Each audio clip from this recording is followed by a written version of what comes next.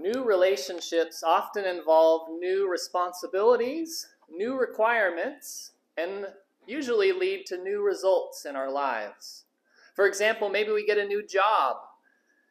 Part of the responsibilities and requirements are for that new job is that we show up on time, we perform a certain amount of work, and then we get an expected amount of pay. Or maybe we become a husband or a wife and we now have a spouse. There are responsibilities of being kind and faithful and loving to that spouse. The results are that we get to enjoy a life with that person and enjoy a relationship with another person. Or maybe we become a parent, and that new responsibility and requirement is being unselfish and things like that. And the result is we get to enjoy a relationship with a young little person that we grow up and enjoy a relationship with him or her. Or maybe we join a service club. That new requirements and responsibility that we have is that we obviously give to the service club, whether it be Kiwanis or Rotary or Lions. We become an ambassador to the community on behalf of that service club, and hopefully we see some results. We see positive change as a result of those new responsibilities that we have and requirements that are placed on us. Or maybe someone becomes a citizen of a country, right? The requirements and responsibilities upon them are to obey the laws, pay taxes, hopefully as little as possible, of course.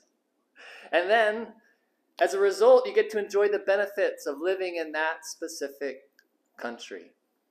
Today we're going to see what responsibilities and requirements are placed on believers in Jesus Christ. And we'll see the results that occur in their lives when they follow Jesus Christ. And Peter, in this letter here, in the first 12 verses of chapter 1, he's answering some of the questions we might have about a faith in Jesus. Maybe an unbeliever that doesn't follow Jesus asks, I'm not a Christian, but what would my life look like if I am or become a Christian? An unbeliever might ask, if I become a Christian, what is God going to do for me or do to me? Peter answers these questions in this passage. And even a believer, someone that has faith in Jesus, Peter answers his or her questions. It might be, I love Jesus, but how do I live out that love and grow in that love over time? Or someone might say, I believe in Jesus and I read my Bible and pray every day, but what does that look like when I go off to work or go to school or things like that? Peter answers some of those questions in these 12 verses for us today. He describes who we are as Christians. He describes what is a revelation of our great salvation. He describes it as something that has occurred in the past as well as a hope to look at in the future. Some people call these 12 verses the great doxology of Peter. And we're going to learn today about how a relationship with Jesus Christ involves certain requirements placed on us that lead to results that we're going to see in our lives. So as we get oriented with this brief little letter, it's just 5 chapters, we read about the author and the recipients that Peter is writing to in the first 2 verses. The text reads, Peter, an apostle of Jesus Christ, to those who reside as aliens scattered throughout Pontus, Galatia, Cappadocia, and Bithynia, who were chosen according to the foreknowledge of God the Father, by the sanctifying work of the Spirit, to obey Jesus Christ and be sprinkled with his blood. May grace and peace be yours in the fullest. Now, the author of this letter we read is Peter, an apostle of Jesus Christ. There's only one Peter in the Bible, so it's easy to identify who this Peter is. It's the guy that Jesus called to follow him for 3 years on earth, and the same man that Jesus commissioned to be one of the leaders of the first century church, Peter. Peter spent 3 years walking and living with Jesus, and then he spent the next 30 plus years leading and teaching and establishing the church in the first century. And he addresses the people to this letter, the readers. In verse 1, he says, to those who reside as aliens, scattered throughout Pontus, Galatia, Cappadocia, Asia, and Bithynia, who are chosen, there in verse 1. Now, these people he addresses as aliens. And when he describes aliens, what he means is people that are sojourners, that are exiles, that are foreign residents. Right? They are aliens because their citizenship as believers in Jesus is heavenly. Right? They are citizens of heaven, but temporarily sojourners on earth. And the places here might sound kind of obscure. You might not be familiar with them. There are 5 provinces in Asia Minor. Not Asia as in China, but at that time they called Asia Minor the area of what we know as Turkey there. And there are 5 provinces that he is addressing to believers that live in those 5 provinces. And he calls them, at the very end of verse 1 in my translation, he says, those who are chosen. If you're using a New International Version Bible or a New Living Translation, that word is placed into verse 2 because it seems to go along a little better with verse 2. But he calls them chosen here. To those who are chosen according to the foreknowledge of God the Father by the sanctifying work of the Spirit to obey Jesus Christ. We're a verse and a half in, and Peter's already diving deep into some difficult doctrinal matters for us when he talks about people that are chosen. And there's a sense from what he says here and in other parts of Scripture that God knows us and he selects us to be part of his family. And there are kind of 2 different schools of thought. Some people say that he knows us, and so he chose me because he knew I would choose him. That's one form of interpreting Peter's words there. Or others, people would say, I chose him because he chose me. Now, it's kind of difficult to take those 2 schools of thought from these 2 brief words, to be chosen and foreknown. But it is good to acknowledge here there's a sense in Scripture that God knows us and selects us to be part of his family, as Peter briefly mentions in this introduction. So, Peter goes a little bit deeper here after this brief introduction. He also, I should mention before we move on, the Trinity here. He says, God the Father, by the sanctifying work of the Spirit, to obey Jesus Christ and be sprinkled with his blood. All 3 persons are involved in that work of selecting people for his family. So Peter goes a little deeper here about what it means to be chosen by God and to be part of God's family, as he describes regeneration for believers, how they are born again in verses 3 through 5. He writes, Blessed be God the Father of our Lord Jesus Christ, who according to his great mercy has caused us to be born again to a living hope, through the resurrection of Jesus Christ from the dead, to obtain an inheritance, which is imperishable and undefiled, and will not fade away, reserved in heaven for you who are protected by the power of God through faith for salvation ready to be revealed in the last time. Now 1 Peter verse 3 here in chapter 1 begins a long section extending to chapter 2 verse 10, where Peter counts all of the blessings that believers have because of their faith in Jesus Christ. And specifically here in verses 3 through 12, this is one big long sentence in Greek. It's 175 words in Greek. If you wrote a sentence like that in high school and turned it in, you'd get a lot of red ink for your run-on sentence.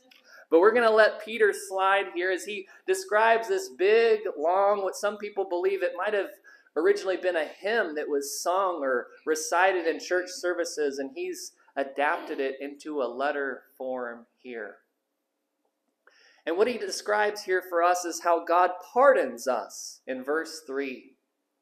He said, Blessed be the God and Father of our Lord Jesus Christ, who according to his great mercy has caused us to be born again to a living hope through the resurrection of Jesus Christ from the dead. There he says it's his great mercy. Because of our faith in God is a great mercy that we have received. And it gives for us, as he says here, a living hope for the future, a great expectation that we have. And he elaborates on that in verse 4. While God pardons us, he also preserves our inheritance in verse 4. Peter writes, to obtain an inheritance which is imperishable and undefiled and will not fade away, reserved in heaven for you. Now here, as Peter is describing our preserved inheritance in heaven, he uses three adjectives in Greek that all begin with the same Greek letter, alpha, and they end with the same syllable. Aphtharton, amiarton, and amaranton, right? He uses this as a way to catch their attention and highlight the focus here, where he says, your inheritance is imperishable, undefiled, and will not fade away. And those things are reserved in heaven for them. It's placed in the perfect tense in Greek, which usually indicates that something is permanent and fixed and cannot be changed.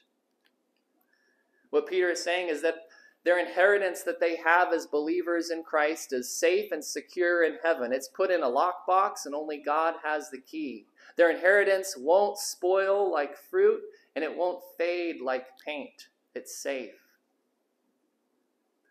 Peter describes how they've been pardoned, these believers. Their inheritance is protected. And then lastly, how God protects their salvation in verse 5.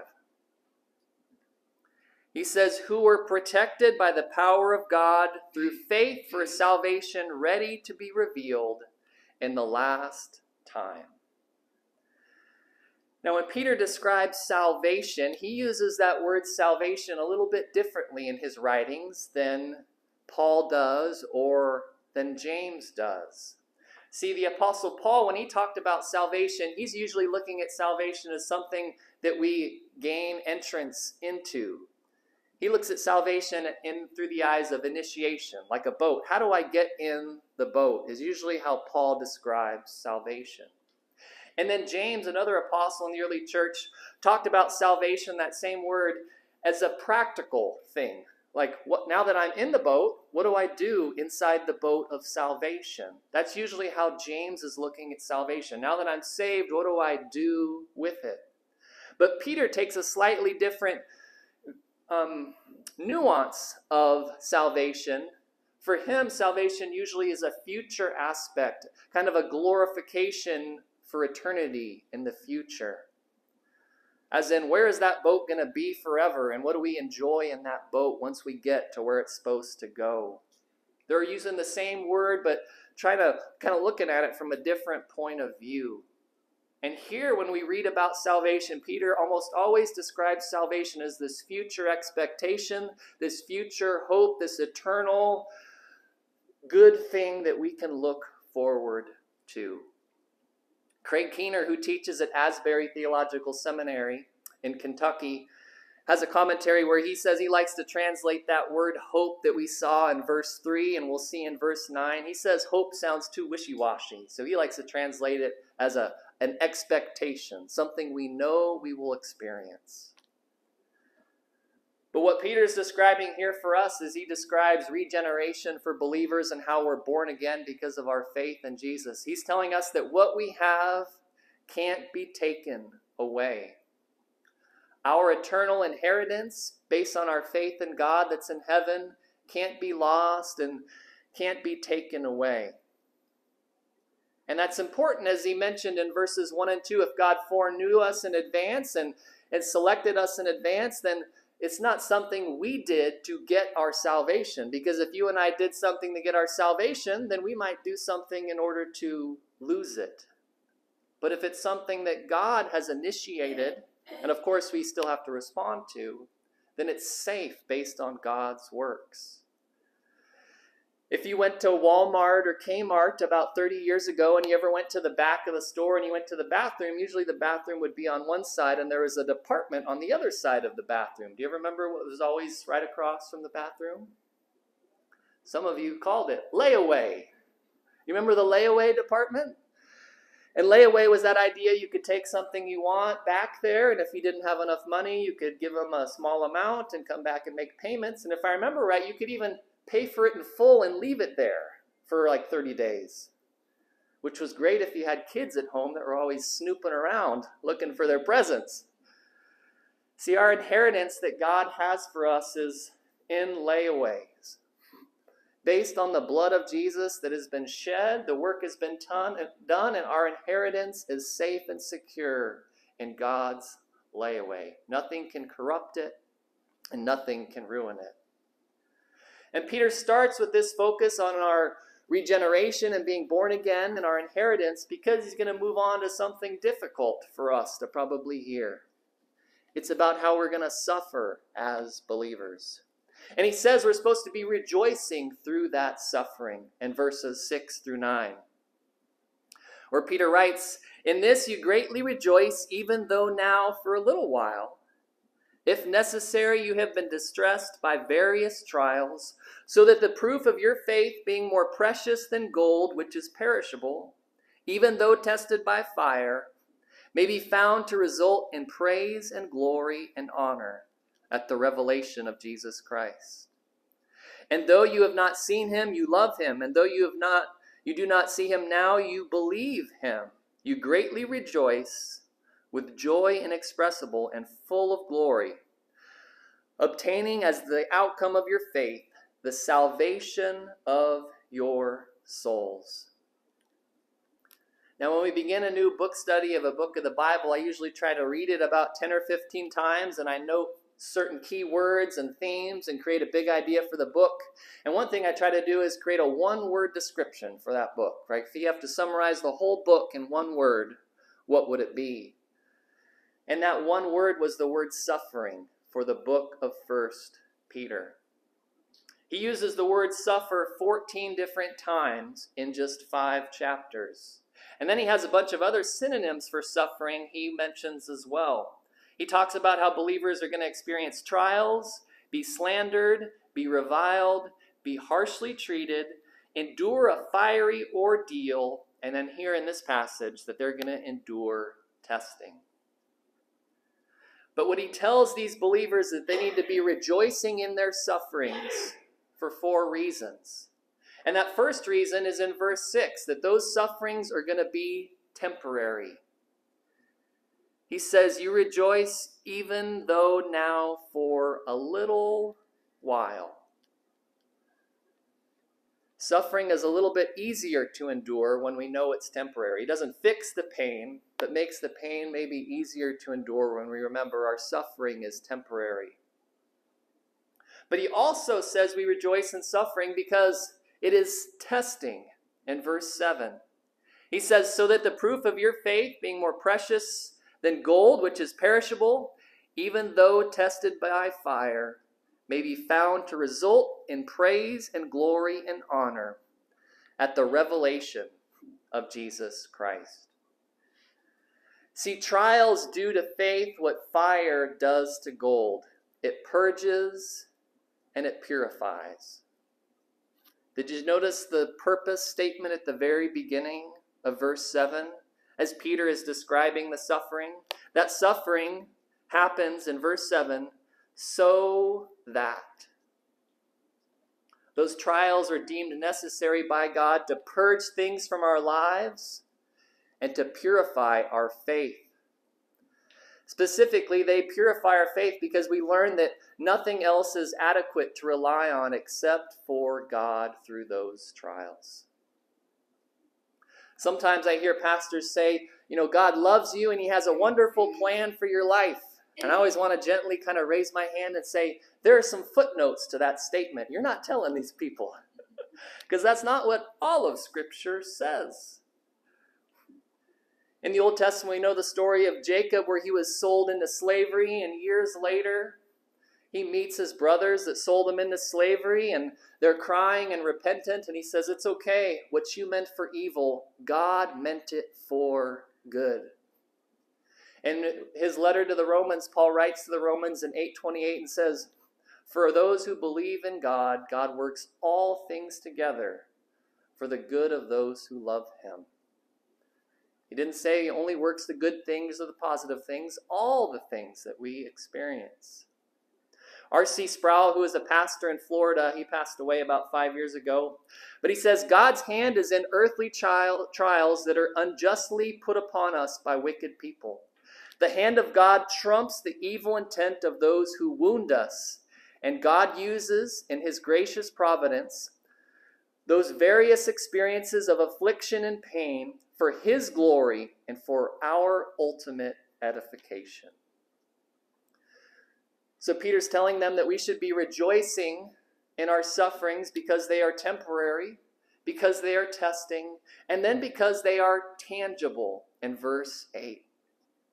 He writes, and though you have not seen him, referring to Jesus, you love him, and though you do not see him now, but believe in him, you greatly rejoice with joy inexpressible and full of glory.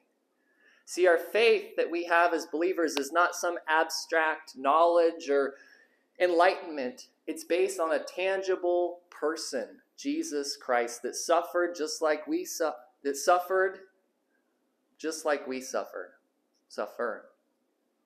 And then that suffering, he says lastly, fourth, in verse 9, is total, obtaining as the outcome of your faith the salvation of your souls.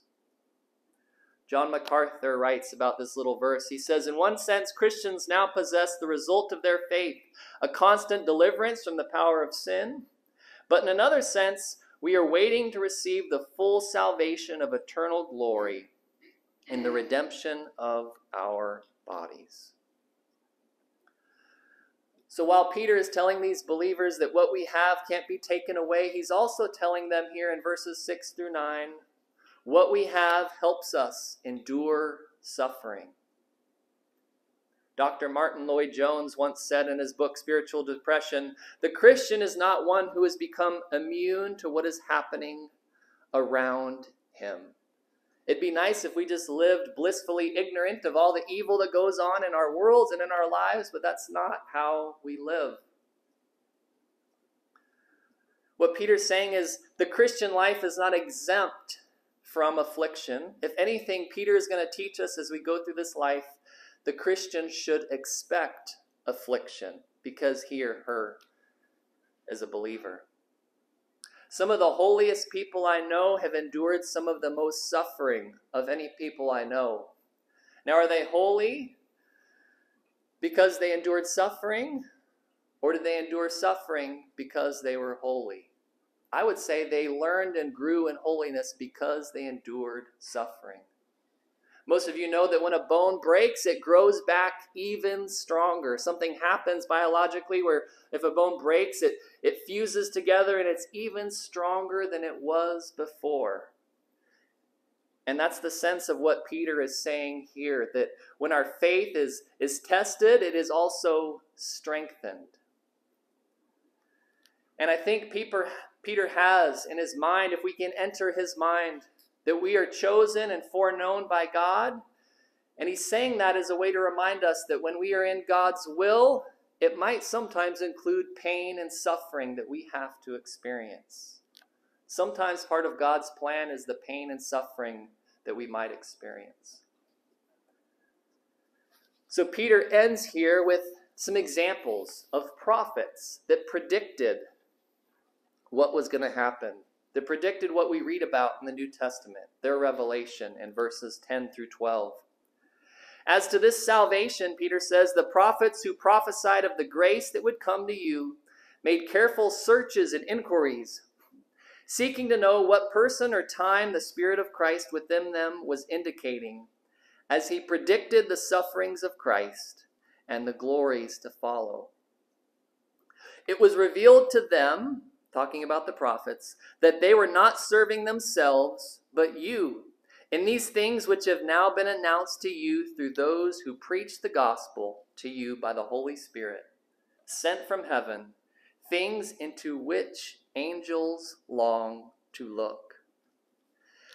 Now, as Peter is talking about prophets here, he's referencing Old Testament prophets, men that God used to deliver God's messages. And there are usually three types of oracles that prophets would deliver. Some were judgment oracles against the nation of Israel and Judah, or judgments against foreign nations near them.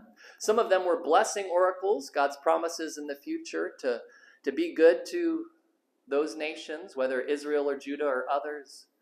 And some were salvation oracles about how God would show up and deliver them out of their difficulties. And here Peter's describing these prophets that spoke for God and their predictions and what they said and how they understood some of what they said, but they were still searching and seeking and trying to understand God's words about the future. These prophets were searching. In verse 10, he says, "As to this salvation, the prophets who prophesied of the grace that would come to you made careful searches and inquiries." Now, believers in the Old Testament were saved based on faith, but they still were trying to learn what was that faith going to look like in the future when the promised Messiah, the promised deliverer from Israel came. How would that change things and what would that look like? They searched and tried to understand what those prophecies meant. They also were seeking, he says in verse 11, seeking to know what person or time the Spirit of Christ within them was indicating as he predicted the sufferings of Christ and the glories to follow. Now, when Peter mentions the Spirit of Christ, that likely is a reference to the third member of the Trinity, the Holy Spirit, that came upon those prophets and delivered the messages and spoke to them God's words. But also we read about the sufferings of Christ. As you may know, some of those Old Testament prophets predicted how there would be a future deliverer, a future Messiah, a future anointed one that would rescue the nation of Israel and rescue people from their sins. For example, Zechariah chapter 9, verses 9 through 10 was written 500 years before Jesus Christ lived. And it described how this person would enter into Jerusalem riding on a donkey, and he would be praised, but eventually he would be rejected and killed. The same thing that Jesus did when he lived on the earth, 500 years before Jesus lived. Isaiah chapter 52, verses 13 through chapter 53, verse 12, is the most graphic and the most specific. Isaiah spoke those words 700 years before Jesus lived. He talked about sin and how there needed to be a solution, and how that solution would be the sacrifice of one specific person. Isaiah predicted the manner Jesus would die. He described the type of trial that would occur illegally. He described who specifically would kill that Messiah, where he would be buried, and what the results would be. 700 years before Jesus came, Isaiah predicted it. Or we should say, God spoke through Isaiah and predicted it. Another one is Psalm 22. That was spoken by King David. Now, King David was not technically a prophet, but God did speak through David prophetically in Psalm 22. 1,000 years before Jesus lived, God spoke through David and described the words Jesus would use from the cross. He described how Jesus would be rejected by the religious leaders. He described what parts of his body would be broken and pierced on the cross and what would come out of his body when he was pierced. He even described how soldiers would gamble for Jesus' clothes while Jesus was on the cross by throwing dice, 1,000 years before Jesus lived.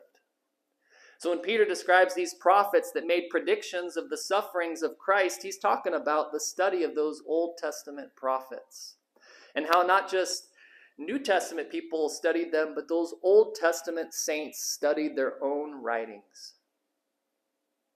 In verse 12, he says, "It was revealed to them that they were not serving themselves, but in these things which now have been announced to you through those who preach the gospel to you by the Holy Spirit sent from heaven, things which angels long to look." Peter gives us a reminder that those prophets didn't speak based on their human knowledge or human experiences. They spoke God's word that God spoke through them.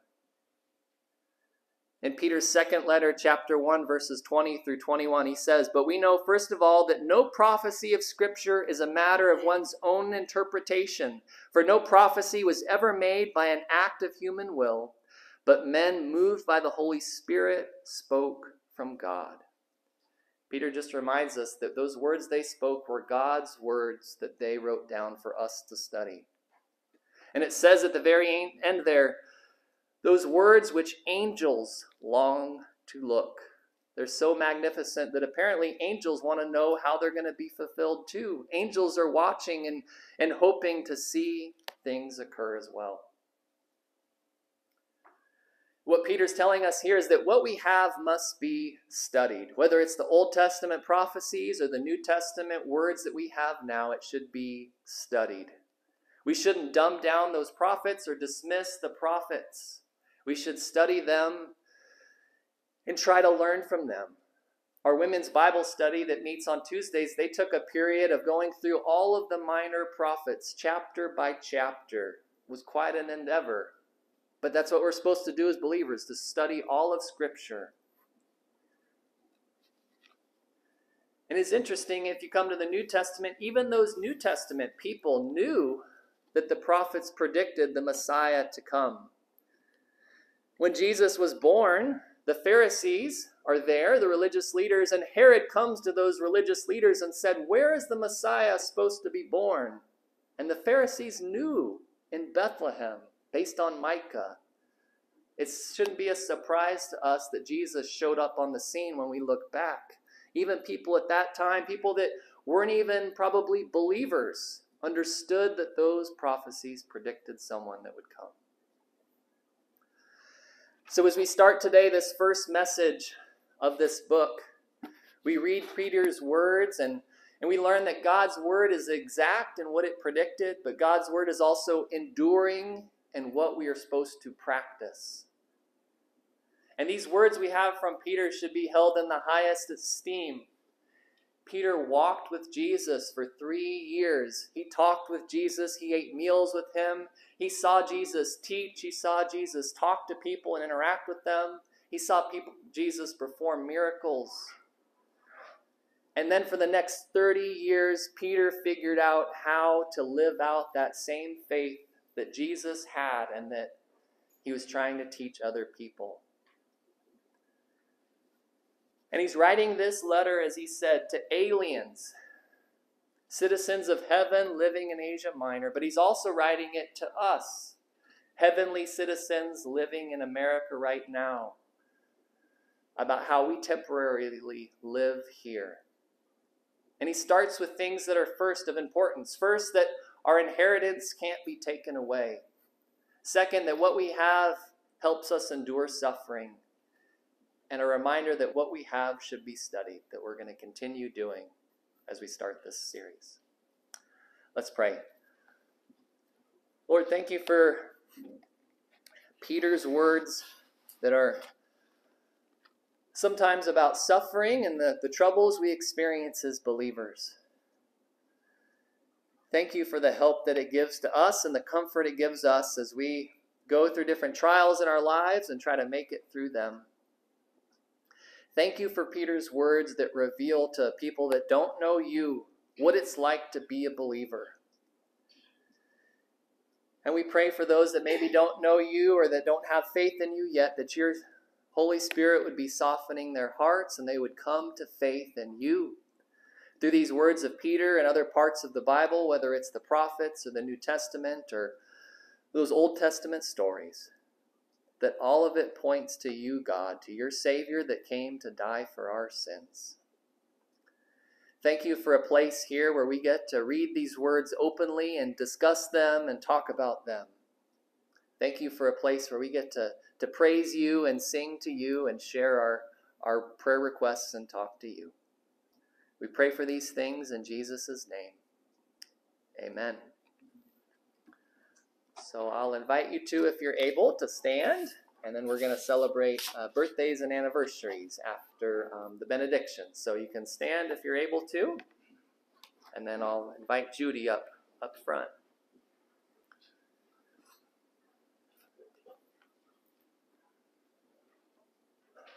Let us go and worship you, Lord, and what we say, what we do, and how we think. Let us saturate our city and community with worship of you, Lord. Amen. So you're welcome to have a seat.